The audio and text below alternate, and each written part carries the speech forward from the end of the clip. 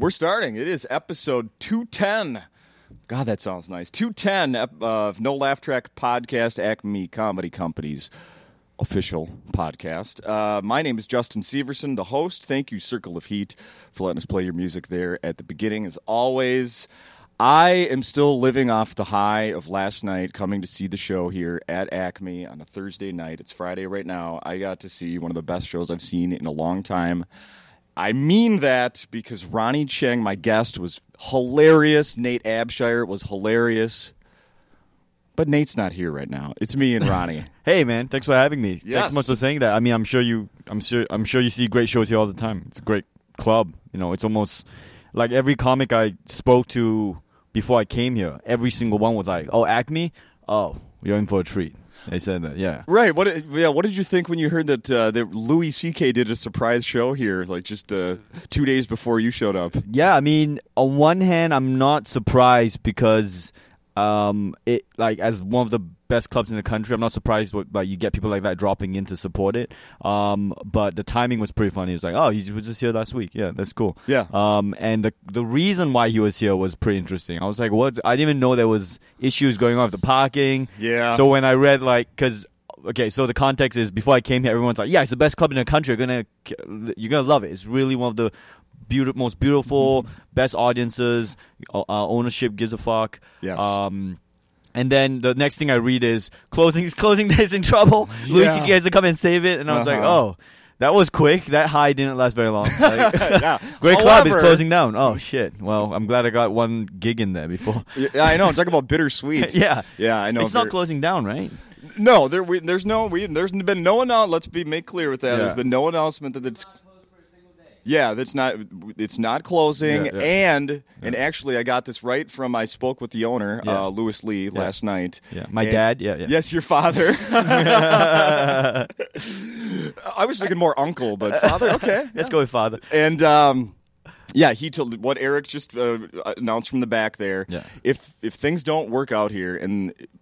There will not be a day without an Acme Comedy Company. Oh. It'll be built. It'll transfer from here to the very next day to over there. There always will be an Acme. Wow, Yeah. that's huge. That's Yeah. great to know. But also, I was speaking to Louis, and he told me that the fight isn't over yet. No. It's still going on. So.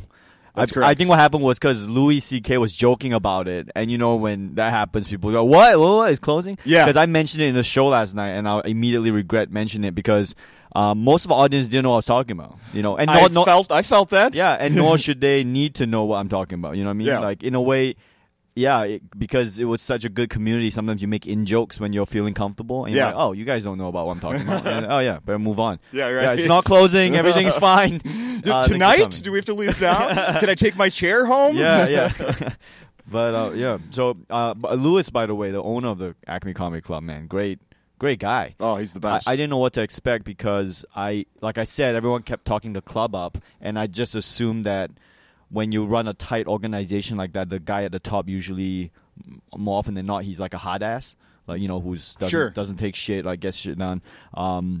But he was super nice. So yeah. No, very involved. Yeah, involved, but also friendly, approachable. Oh yeah. It really seems to give a fuck. I can't say enough good things about it because the way they run it here, even the open mic competition at the start was perfect because you get it's a trifecta. You get It's interesting. people coming in to support their friends, so you get the benefits of that. Correct. And then you get people. You develop local talent, you know, doing stand up. Yeah. And it wasn't like to be honest, it wasn't draining. Like usually, sometimes those things can be too long and it gets really draining if the open micers aren't the best. Yeah. But in this case, the open micers on my show were great. But even if they won, it was only 10 minutes. It's 3 minutes each. Yep. Even your worst case is that, so it doesn't drain the show. You get all the benefits without any of the downside. It's you know, he cares. How about the woman last night that came? She with killed her, it. With the story, and she won the night. The breast cancer. Yeah. Hey, I got breast cancer. I'm going to knock this one off my list and go try some stand-up. Yeah. That was amazing. That was awesome. She killed it. And then afterwards, I asked her, I thought she'd been on maybe, a few times or been doing a couple months. She said that was her first gig. Wow. So we're hyping up now and it's kind of unfair because if you can't listen to a set, we're kind of like talking without context. But we had someone come on last night who did 3 minutes and she was killer. She was a breast cancer survivor. Mm-hmm. I didn't know at the time, but she brought a bunch of friends in the corner, which were the friends who were like, during my set, were like arms folded and all that. So I understand why. I was like, oh, you guys were here for the friend. You guys not here for anything else. Okay. Yeah. Yeah. So, but yeah, she was great. I really like the open micers. Is it tough to not notice people with their arms folded? No, I always feel like you because you're on stage and you're in a zone and you're just riffing and you're just commenting on people and what they look like. So that comes into play. But I always find like it's not great to attack the audience even a little bit because obviously it depends on your act. If you're and believe me, man, I've run the spectrum. I used to be, my act used to be way more aggressive, way more attacking the audience. Really? I would like to think at the time it was part of the act. You're just yelling at the audience, being angry at situations and yelling at the audience, and that works for 5 minutes. But if you're doing an hour, then it's like you can't yell at individuals like that for an hour, and that's part of the development process, I think. And the other thing is what also changed my comedy with that was actually sitting and watching shows again. Because for the longest time I was just doing shows and I wasn't watching shows. Okay. And then you go and sit in the audience, and then you get empathy for the audience perspective, which I think is important. I mean, whether or not it changes your act, but it's just important to know what people are going through. And people come like, as comics, we tend to be very self-absorbed and up our own ass sometimes with the performance part of it. But people who come, it's like they sacrifice time and money. But time, more importantly, and on a weekday, they go work the next day, and they've had a long day of work, and they're coming out off the back of a long day of work. They've come down, they found parking. Some of them had to get babysitters. Like, it's a big commitment to come out. For sure. And so they come out and sit down, and they're there to enjoy themselves. And, if the performer is attacking them, it's not great. Like if I was an audience member and I paid money and I was excited to come and I made a lot of sacrifices to come, and it's not that just because I made all the sacrifices I therefore you're my monkey, you better deliver. It's not that attitude. It's more like, hey, I'm here to enjoy myself. And the performer crosses the line in attacking them, or like for some reason is more aggressive than usual, more aggressive than is appropriate. Right. It's like, well, fuck you. Like, I came to watch you. I'm here to support you. Why are you attacking us? So just that empathy, I think, for me, it was a big, like, oh yeah, you're here. Yeah, we're all in this together. Yeah. It's not you versus me. It's we're all in this together. And, it's interesting. I brought my wife along last night, who I always drag here. Right. No, sure not always that. dragging, but sounds like she loves it. She had a great she had a great time. Yeah. We get into little battles sometimes about she's a big country. She works at a country music station. Is a big country music fan. Right. I'm not. Right. So we have a kind of like this battle / balance of how many times can I take her to Acme versus how many shitty country shows am I going to go to and not get to drink and hate everyone. That's a long story. Right. Anyway, I brought along two friends that have not been to a comedy club in, I think, probably 20 years combined. 20, okay. Last night, and it was funny because they both we had seats real up close here, just probably about 5 feet from the stage. Yeah. And my two friends, they were, of course, worried. Well, I hope we're too close. Are we going to get picked on? Right. That really doesn't. Right. It's interesting to me that people still think that that sitting in front means you're going to become a target. Yeah. And to be fair, it's a mixed bag because I watch other comics interact with audience members, and maybe I become squeamish about it, but I'm always like, I probably wouldn't have said that to them, or I wouldn't have. Look, I mean, I think a certain amount of playful banter is obviously great. It can make a good show great, and I think it's what separates the good comics from the great comics, being able to have playful banter with the audience and stuff. So, there's that, and there's a way of talking and breaking balls without making people go, without crossing the line. So, But it's an art form. There's no science to it. There's no right answer, right? There's no yes or no. Don't interact. It's interact, but you got to figure it out. That's part of the art of it. Yeah. So, what I'm trying to say is that your friend being worried. I mean, I guess I can see that.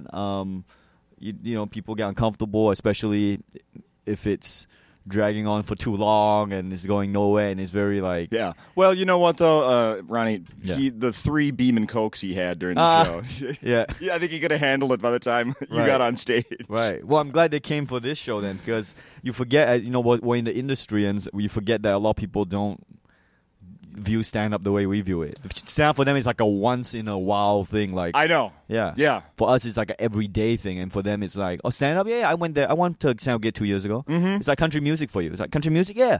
I went to a gig 2 years ago. I listened to Keith Urban. Yeah. Exactly. Like, you know what I mean? Like it. Yeah. So just being out of your bubble, I think it's healthy to view things from outside the bubble. Oh, I love bringing people here that it's not their thing. Right. Yeah, because I'm hoping that it will become their thing, and then they tell their friends, and so on totally. and so on. Like good comedy. That's the thing, right? Like good comedy is good for everybody. Mm-hmm. When someone does well, it's like it's good for everybody because it makes people want to see comedy. Yeah. Like how much comedy can one man produce, right? For sure. I mean, Louis C.K.'s at probably the top of his game, and he's doing an hour and a half a year, 2 hours at most. So there's still a whole year to fill up. Like other comics, there's room for other comics to find an audience. Right. Yeah. So let's talk about when did you start comedy? I started comedy March 2009. So that would be 7 years ago. Yeah, 7 years ago. About 7 years ago. That's not that long ago. Yeah, I've been pretty lucky. I've been pretty lucky with the opportunities and stuff. So let's do a quick little background. You were born in. I was born in Malaysia, and then I moved to New Hampshire when I was 3 years old. Well, no, I moved to New Hampshire when I was like. I moved when I was 3. To New Hampshire. To New Hampshire, yeah. Why? My parents went there for college, so they brought us along. My parents went to college really late in life after they had 2 kids, and then they went to college from Malaysia. So they went there for, first time overseas. Never been to America before. They just went there to get an education, and then they 4 years. They finished in 4 years. They got masters, and they got an undergrad and masters, and then we all went back to Singapore. Oh, okay. So I moved to Singapore when I was 7, and then after I spent 10 years in Singapore, going to school there, all that, and then I moved to Australia for law school, undergrad law school. And then I spent 10 years in Australia. So I finished my degree, and then I couldn't get a job, and then I just started doing comedy. So I was doing comedy for 6 years. Thereabouts until I was doing okay in Australia. I was doing pretty well, and then I got the job on The Daily Show last September. Yeah. So I moved to America for that. Yeah. I was actually on tour when I moved. I was on tour I was on a 3-month tour of the Edinburgh Fringe Festival around Australia. So when I moved to America, when I got the job, it was like I was like on the road. So I didn't get to go home or anything. I just went straight to America. Yeah. Holy cow. Yeah. It's interesting when I'm looking stories up about you online, and you're described as, what does it say? Malaysian-born Australian comic. Yeah, I guess we call it Chinese Malaysian. Yeah. And then born in the Australian comedian. Yeah. It's too many things for America. Right. It's too many things. Like they can't understand. They can get one of those things, or maybe 2. Yeah. But 3 or 4, it's like we don't get this anymore. You're too worldly. I can't relate. Yeah, it's too. It basically to break it down. I'm ethnically Chinese. I'm like 3rd generation Malaysian. Okay. Nationality. Malaysian is my nationality, and then I just started doing comedy in Australia. Yeah. And I spent 10 years in Singapore, so that place is like, my parents live in Singapore. Oh, they do? Yeah, so okay. I got connections there. It's not just superficial. Like I got strong. In fact, I was gonna, after Australia, I was gonna move back to Singapore. Oh, wow. To do what? Just to live. And it's weird. Like when you grow up someplace, you just assume that you're naturally gonna move back there. You know what I mean? It's like, oh yeah, that's supposed to be home, right? Yeah. And then the longer you spend away, the more you're like, oh, it doesn't have to be home, or I found someplace better, or whatever it is, Yeah. So, yeah, that's just what happened. What do your parents do in Singapore? They used to be corporate guys, and then my dad retired, so he splits his time between Malaysia and Singapore, because Malaysia and Singapore are separated by a bridge. So he just travels back and forth. okay. And he does his own thing. Like he has a farm in Malaysia that he loves running, so he does that, and then he goes to Singapore and hangs out. So he's just chilling out. Yeah. So when you were back in, when you finished school, what Yeah. job were you looking for? You couldn't when find. I finished law school, I was looking for, I guess, a legal job. Yeah, I was looking for. I finished law school in Australia, and I was looking for a job, but I didn't have the best grades. So, and also I'm not an Australian citizen, so it's kind of a little bit tougher to find. Oh. You have to be really good to get hired by them. You know, for them to not overlook, but to be willing to sponsor your work visa and all that stuff. So Oh, wow. I was kind of middle of the road, and I actually got a great job in Malaysia. They offered me this consulting job in Malaysia. I had to decide between this consulting job or doing this open mic competition in Australia, and I went for the open mic competition. Yeah, I don't know. I had a feeling like I can always get that job, but I feel like this is my window to kind of do comedy, so I chose that. Okay. Yeah. So that was the only clear moment I had to pick between the two. Because I didn't have to quit a job to do comedy. Oh, You know what I mean? okay. I never had a job. I just did comedy. Right But on. that was the only time when I had to choose between going back to Malaysia to do this corporate job or doing comedy. Yeah. So how did you? Okay, so then the Daily Show ends, and then Yeah. they announce Trevor Noah's Yes. going to be the host. Yes. And how did that happen? How did you happen? How Right. did well, that happen? well, the way I think it happened, which I've only had very fleeting conversations about this with Trevor. Like I talked to him a lot, but we never really talk about this because we're guys and we don't talk about emotions and stuff. But no. yeah. But I think what happened was, so I only met Trevor once at Just for Laughs in 2013, and we did a gala together. Okay. We did a warm up spot together, then we did a gala together at Just for Laughs, and he was great, and I did well at that gala. If I'm not trying to toot my own horn here, but that spot went well, and Yeah. then he said some complimentary things about me, and I didn't see him for 2.5 years. I didn't speak to him. We never exchanged numbers. Uh-huh. Didn't even follow each other on Twitter. Nothing. And then 2.5 years later, I get this email on my website asking me, not from him, from one of the producers of The Daily Show, asking me to audition. And I was like, I'm pretty sure this is Trevor. And then we spoke about it a little bit, and he kind of confirmed that he said, yeah, we need him. And we're not, we want friends. He just hired me based on that one thing. So he really stuck his neck out for me, and Wow. I owe him a lot. Everything that's happening in America for me, I definitely owe to him. And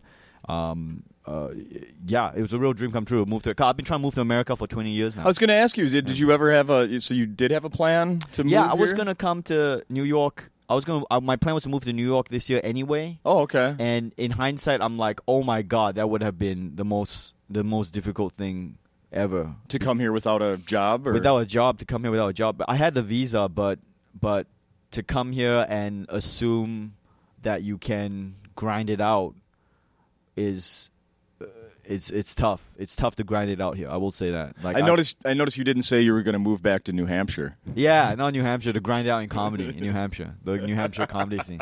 No disrespect to New Hampshire. I've been there. I visited there again recently for the debates. There was a debate there, or was there a primary there?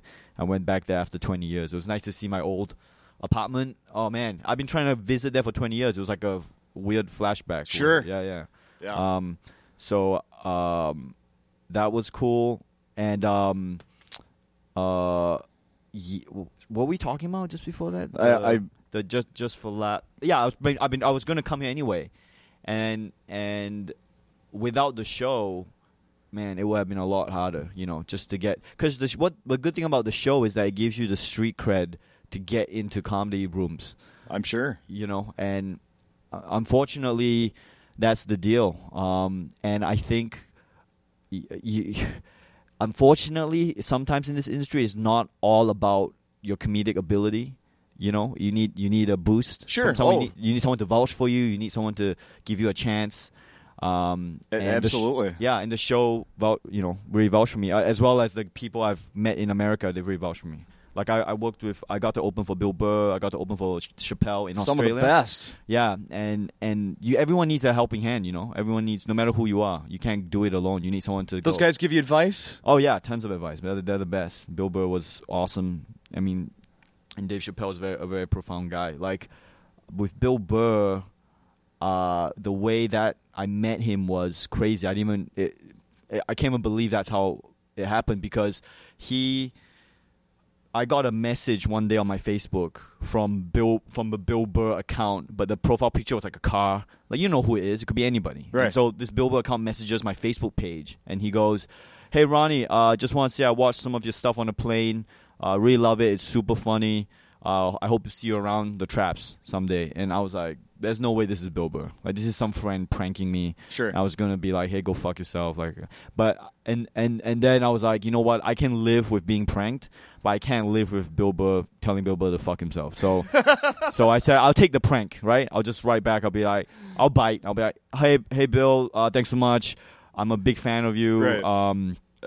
I'm not sure if you know, but I'm actually based in Australia, so I don't know if I'll see you around the traps, but hopefully I will someday, and thanks so much for the message. And then he replies back like, oh, hey, actually I'm thinking of touring Australia next year. I hope you can be on that show. And I was like, of course, anytime. So, we don't speak for months. And the whole time you're thinking, I don't know what that was. I don't know whether it's real or not. There's no way to confirm it.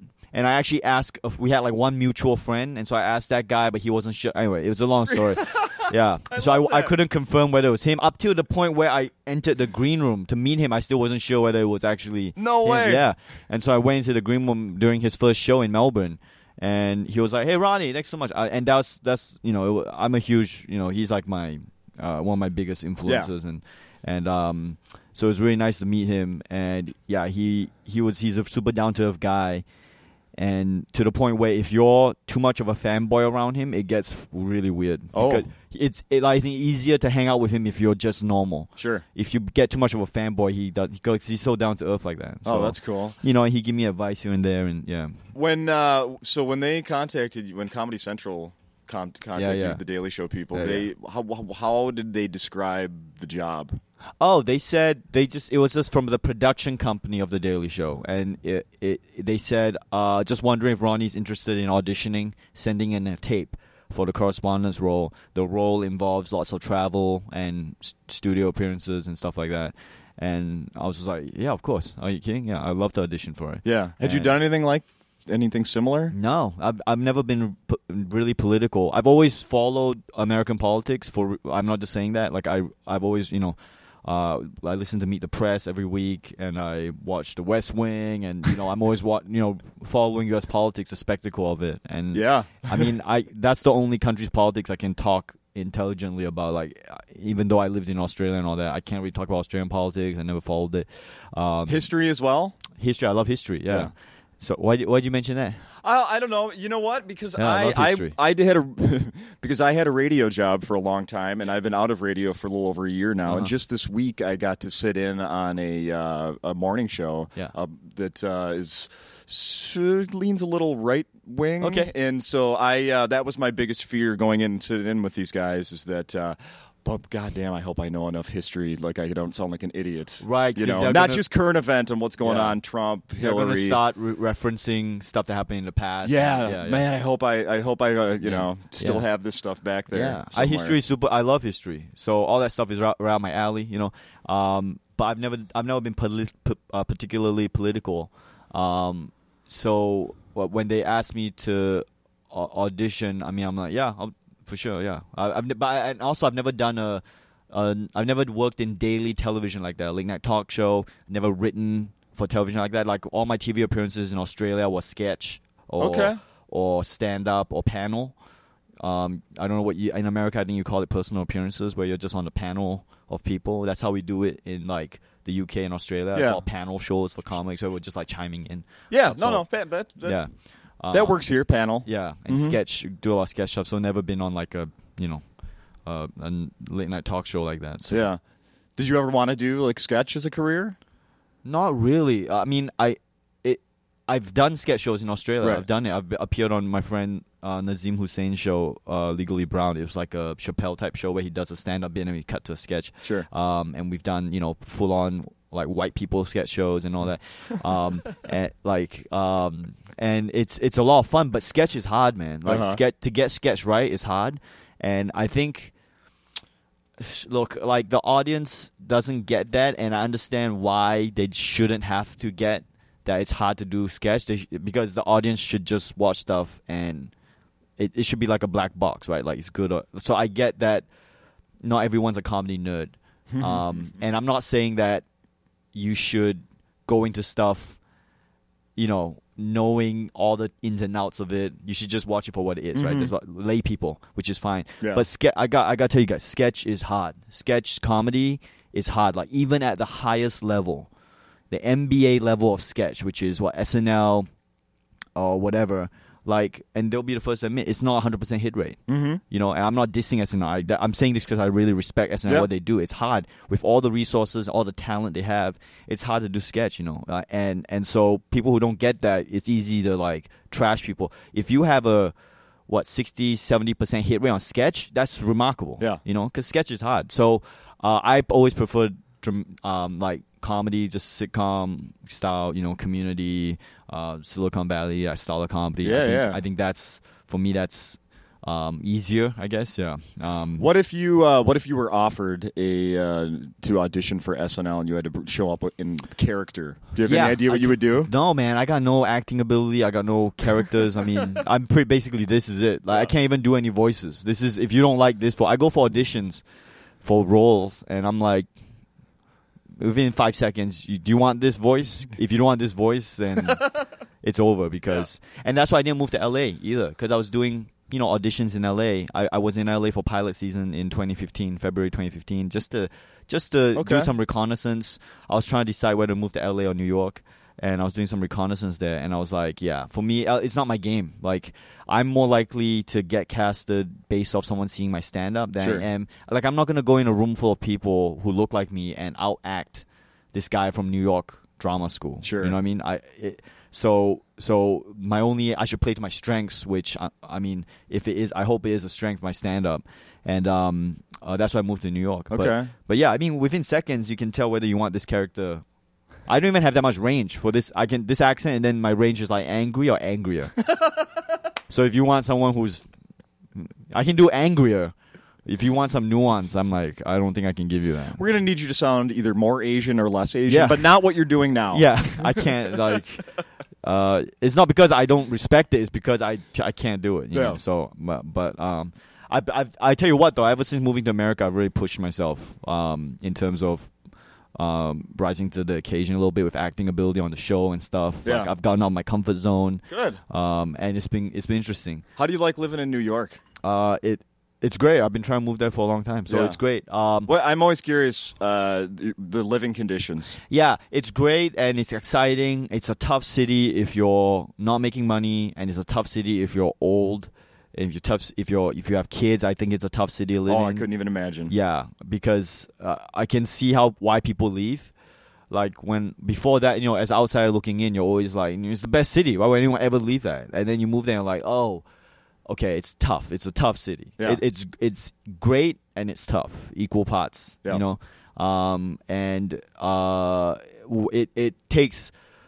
It takes living there and then moving out of there, or even just visiting other places to see how tough it can be. You go to other places like Minneapolis or like Cleveland or even Melbourne, Australia. Yeah. And you're like, oh, these cities are way easier to live in. Like open spaces, a bit more chilled out. You were on stage last night. You said something about the traffic here. Yeah, and I noticed the crowd was like half was with you and half was kind of like, the traffic is bad. Traffic sucks, man. What are you talking about? Yeah, there you go. By Minnesota it's worse standards, than you think, man. Does it suck here, or is it just it sucks by Minnesota standards? You don't know. Okay. I don't know. I guess. Okay. I guess I don't know. I'm walking around the city. There's no gridlock.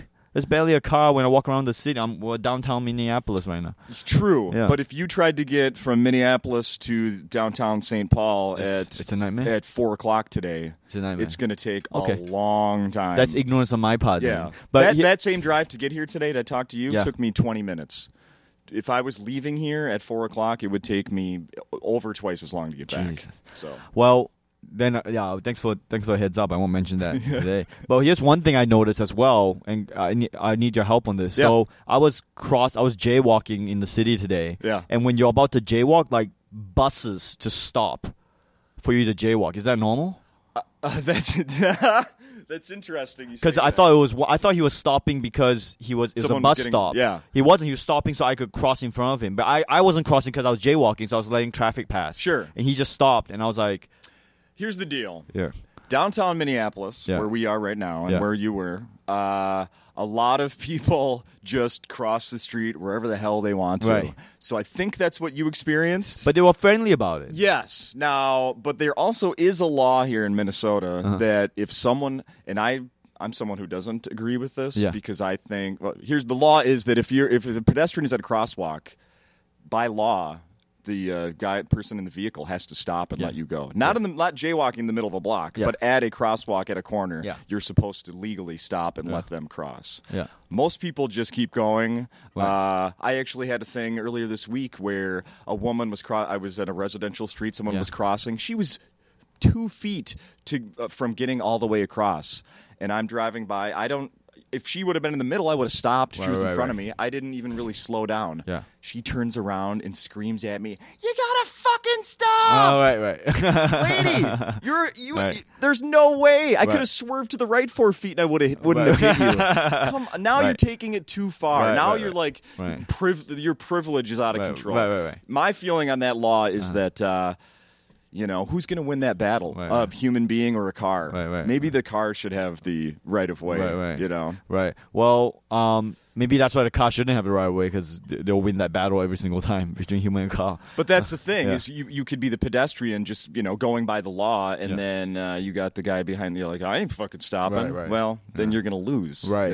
Well, okay. Just to continue on that thought before, where the bus guy stopped. I didn't know he was stopping for me, and then I didn't move, and so he looked at me and he just drove on. I was like, oh. And then behind him was another bus, and then she stopped. And then I was like, am I supposed to cross? I just stood there again waiting for her to go, and then she horned me for not jaywalking. What? Yeah, and so I thought it must be a Minneapolis thing where people stop for you to jaywalk. Maybe she recognized you from television. I would doubt it. I really doubt it. Yeah. But anyway, so it's good to know that's not a thing. Yeah. I need to bring up before we run out of time. I got to bring up that you get to work with my guy I love, Roy Wood Jr. Oh, dude, he's the best guy. We share an office. Oh, you do? Yeah, Roy Wood Jr. is the model human being and comedian. I love him. Great comic, prolific, smart, always smart, hilarious comedy. Yeah. Super funny, always writing new material, but as a human being, just top notch. Like, so generous with his time and his advice and what he can do for people. Always goes out his way to help people, very warm. I met him, we immediately, we share office, like we share the same space. Yeah. I always ask him for help in navigating the American comedy market. Oh, right on. He's been on this podcast twice. Oh yeah, and he was one of the guys that asked about this place. He said it's the best. Cool. Yeah, man, of course. I cannot say enough great things about him because no one is obligated to help other people because it's not your job to necessarily be friendly even as a comedian to other comics, but he shows that it is possible to because Alan, do you know who Alan Havey is? No. The New York comic. He was recently in Hail Caesar. He's an old comic, old guy, and he's still in the game and all that, very much so. And he's a super funny guy. And he told me the second time I performed at the Comedy Cellar, he came up and he says that it's nice to meet you, Ronnie. I'm like, yeah, it's great to meet you. And I said it's really collegiate here in the Comedy Cellar. And he goes, yeah, I like to say that in stand-up comedy, we're in it for ourselves, but we're in it together. I think that's what he said, something like that. Like, we're in it for ourselves, but we're in it together. Which we're out for ourselves, but we're in it together. I think that's what he said, and I thought, yeah, that makes sense because we're all individual comics, but we're all doing this together. And so my point being that Roy really embraces that, and it shows that you can be successful, you can be funny, you can take the opportunities while still helping other people. Yeah, that's awesome. I'm not surprised to hear you say that. I love Roy. Yeah. How many suits did you have to buy for a job on the Daily Show? Oh, I didn't have to buy any. They provide everything. Oh, it's the best. Nice. Yeah, it's the best. Nice. I think one of the best jobs in comedy. Yeah, you can even come on tour. You know what I mean? They're not precious about you touring stand up. They're not precious about you appearing on other shows.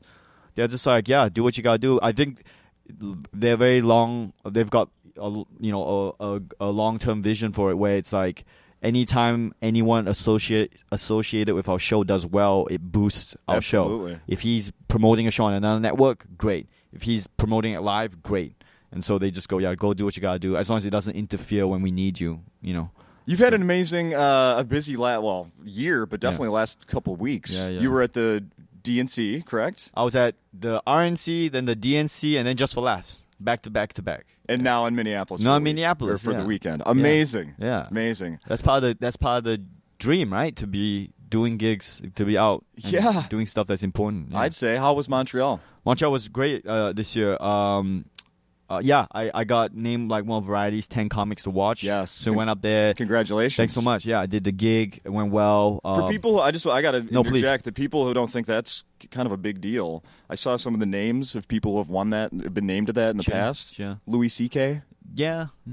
Zach Galifianakis, Patton Oswalt. Yeah. It's a cool. Those are good names. Yeah. Yeah. It's really cool to be associated with them. And Just for Laughs, I love going up there every year. I've been up there. I wasn't even supposed to go this year because I just went last year. And so usually they try to rotate you. Okay. If you've been there before. So, and then I got the Variety 10 comics to watch, so they're like, oh, might as well have him in the festival. So that was lucky. And Montreal is a great city, by the way, just like Minneapolis and Cleveland. It reminds me a lot of Melbourne, actually, Montreal. And the shows were great. It was nice to see. Oh, I got to see a lot of friends from Australia and the UK who came over. Oh yeah. So I got to hang out with those guys. Cool. It's this weird international festival circuit of Australian and British guys and girls. And we always hang out. It's funny, man. We travel around the world and we keep seeing each other. What's provided better material, the RNC or the DNC? I think the RNC was more just because of what it was. Yeah. The vibe on the ground, I have to say, it was fine. It wasn't. There's no need to exaggerate what happened. I think it was fine. Objectively, it wasn't like some heightened state of tension. The police in Cleveland during the RNC I believe were on super good behavior, probably under orders to do so. So whenever you pass by heavily armed police officers in groups, they would always go, "Hi, how's your day? Oh, okay. How you doing?" Like going out of their way to be friendly to civilians. The protests were protests, but it was very controlled and contained. The local Clevelanders, super friendly, did not give a fuck about that shit. They were like, we're not causing trouble. People who cause trouble are out-of-towners. Yeah. So everyone in Cleveland I met was so friendly. I had 2 people eavesdrop on my problems and offer solutions, even though they were like not even involved in my conversation, and they'd be like coming and like, "Hey, I heard you are looking for this kind of restaurant here. Yeah, let me suggest this place." I was like, nice. Thanks so much." The only time it got weird was when there was the guys with guns protesting, the rifle guys, and so they're walking with rifles, and then they were surrounded by police, and I was like, "This is a lot of firepower. That's too many guns in one place." But the energy wasn't particularly insane for that thing. I thought it was fine. I went to DNC. It was but the crazy part about what was going on every day, because it's inherently remarkable. When you have soap opera stars calling the president a Muslim, right? It's crazy. It's unbelievable that it's we're a little living in this crazy. world. Really, it's a little crazy. Like Yeah. I know we're biased, but objectively, it was a little crazy. Trump always, that guy. Like everything he does is a headline and parody of itself. And, yes. And have you been watching? I know you don't work on the and show, also but have the you? fervent supporters of him, where it's like, oh, you guys actually do genuinely like him, and it's like, okay, let's examine that a bit. Sorry, what were you saying? Oh, I was going to say, have you been watching John Oliver's coverage of Trump? Yeah. I just think that stuff. Yeah, is Oliver's great. I met up with him in his office to discuss being a non-American correspondent on a Daily Show, which is a very specific thing that only he and I. Well, I guess Trevor, but Trevor wasn't a correspondent. So. Oh wow. So I got Oliver's contact from the EPs, executive producers of the show, and we met up in his office. Not to take photos, not to post on Facebook for likes. It's just 100% work. And he's a real work-focused kind of guy, so we both just talked about being a foreign correspondent. Wow. Immensely helpful. Wow. So helpful to talk to him That's about awesome. it. Yeah, and he's another great guy. That is awesome. And he and I have more similarities than most people, because we both come from that festival circuit style. That Australian style is very similar to our UK style. We do like 1 hour shows every year. Yeah. So he comes from that. And he also, when he came, he was like not American, trying to figure it out.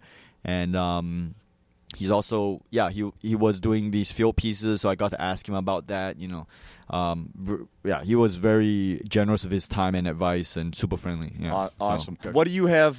So you're here in Minneapolis through the weekend. There's 2 more shows tonight. If people hear this today, Friday, Saturday, then where do you go next week? Oh, yeah, I'm going to Denver for Comedy Works. Okay. Comedy Works Comedy Club. So, like I said, I'm really excited to. Oh, I haven't said it on this podcast. I was talking about it on morning radio. Part of the joys of being in America and being on the show is I get to tour stand-up comedy. I get to visit these different cities. Mm-hmm. For me, that's a huge thrill to see more of America. Like, I'm genuinely psyched to like go to these different towns. Yeah. And so I get to go to Denver next week. After that, I'm going to Austin, and I think I got something in Tennessee.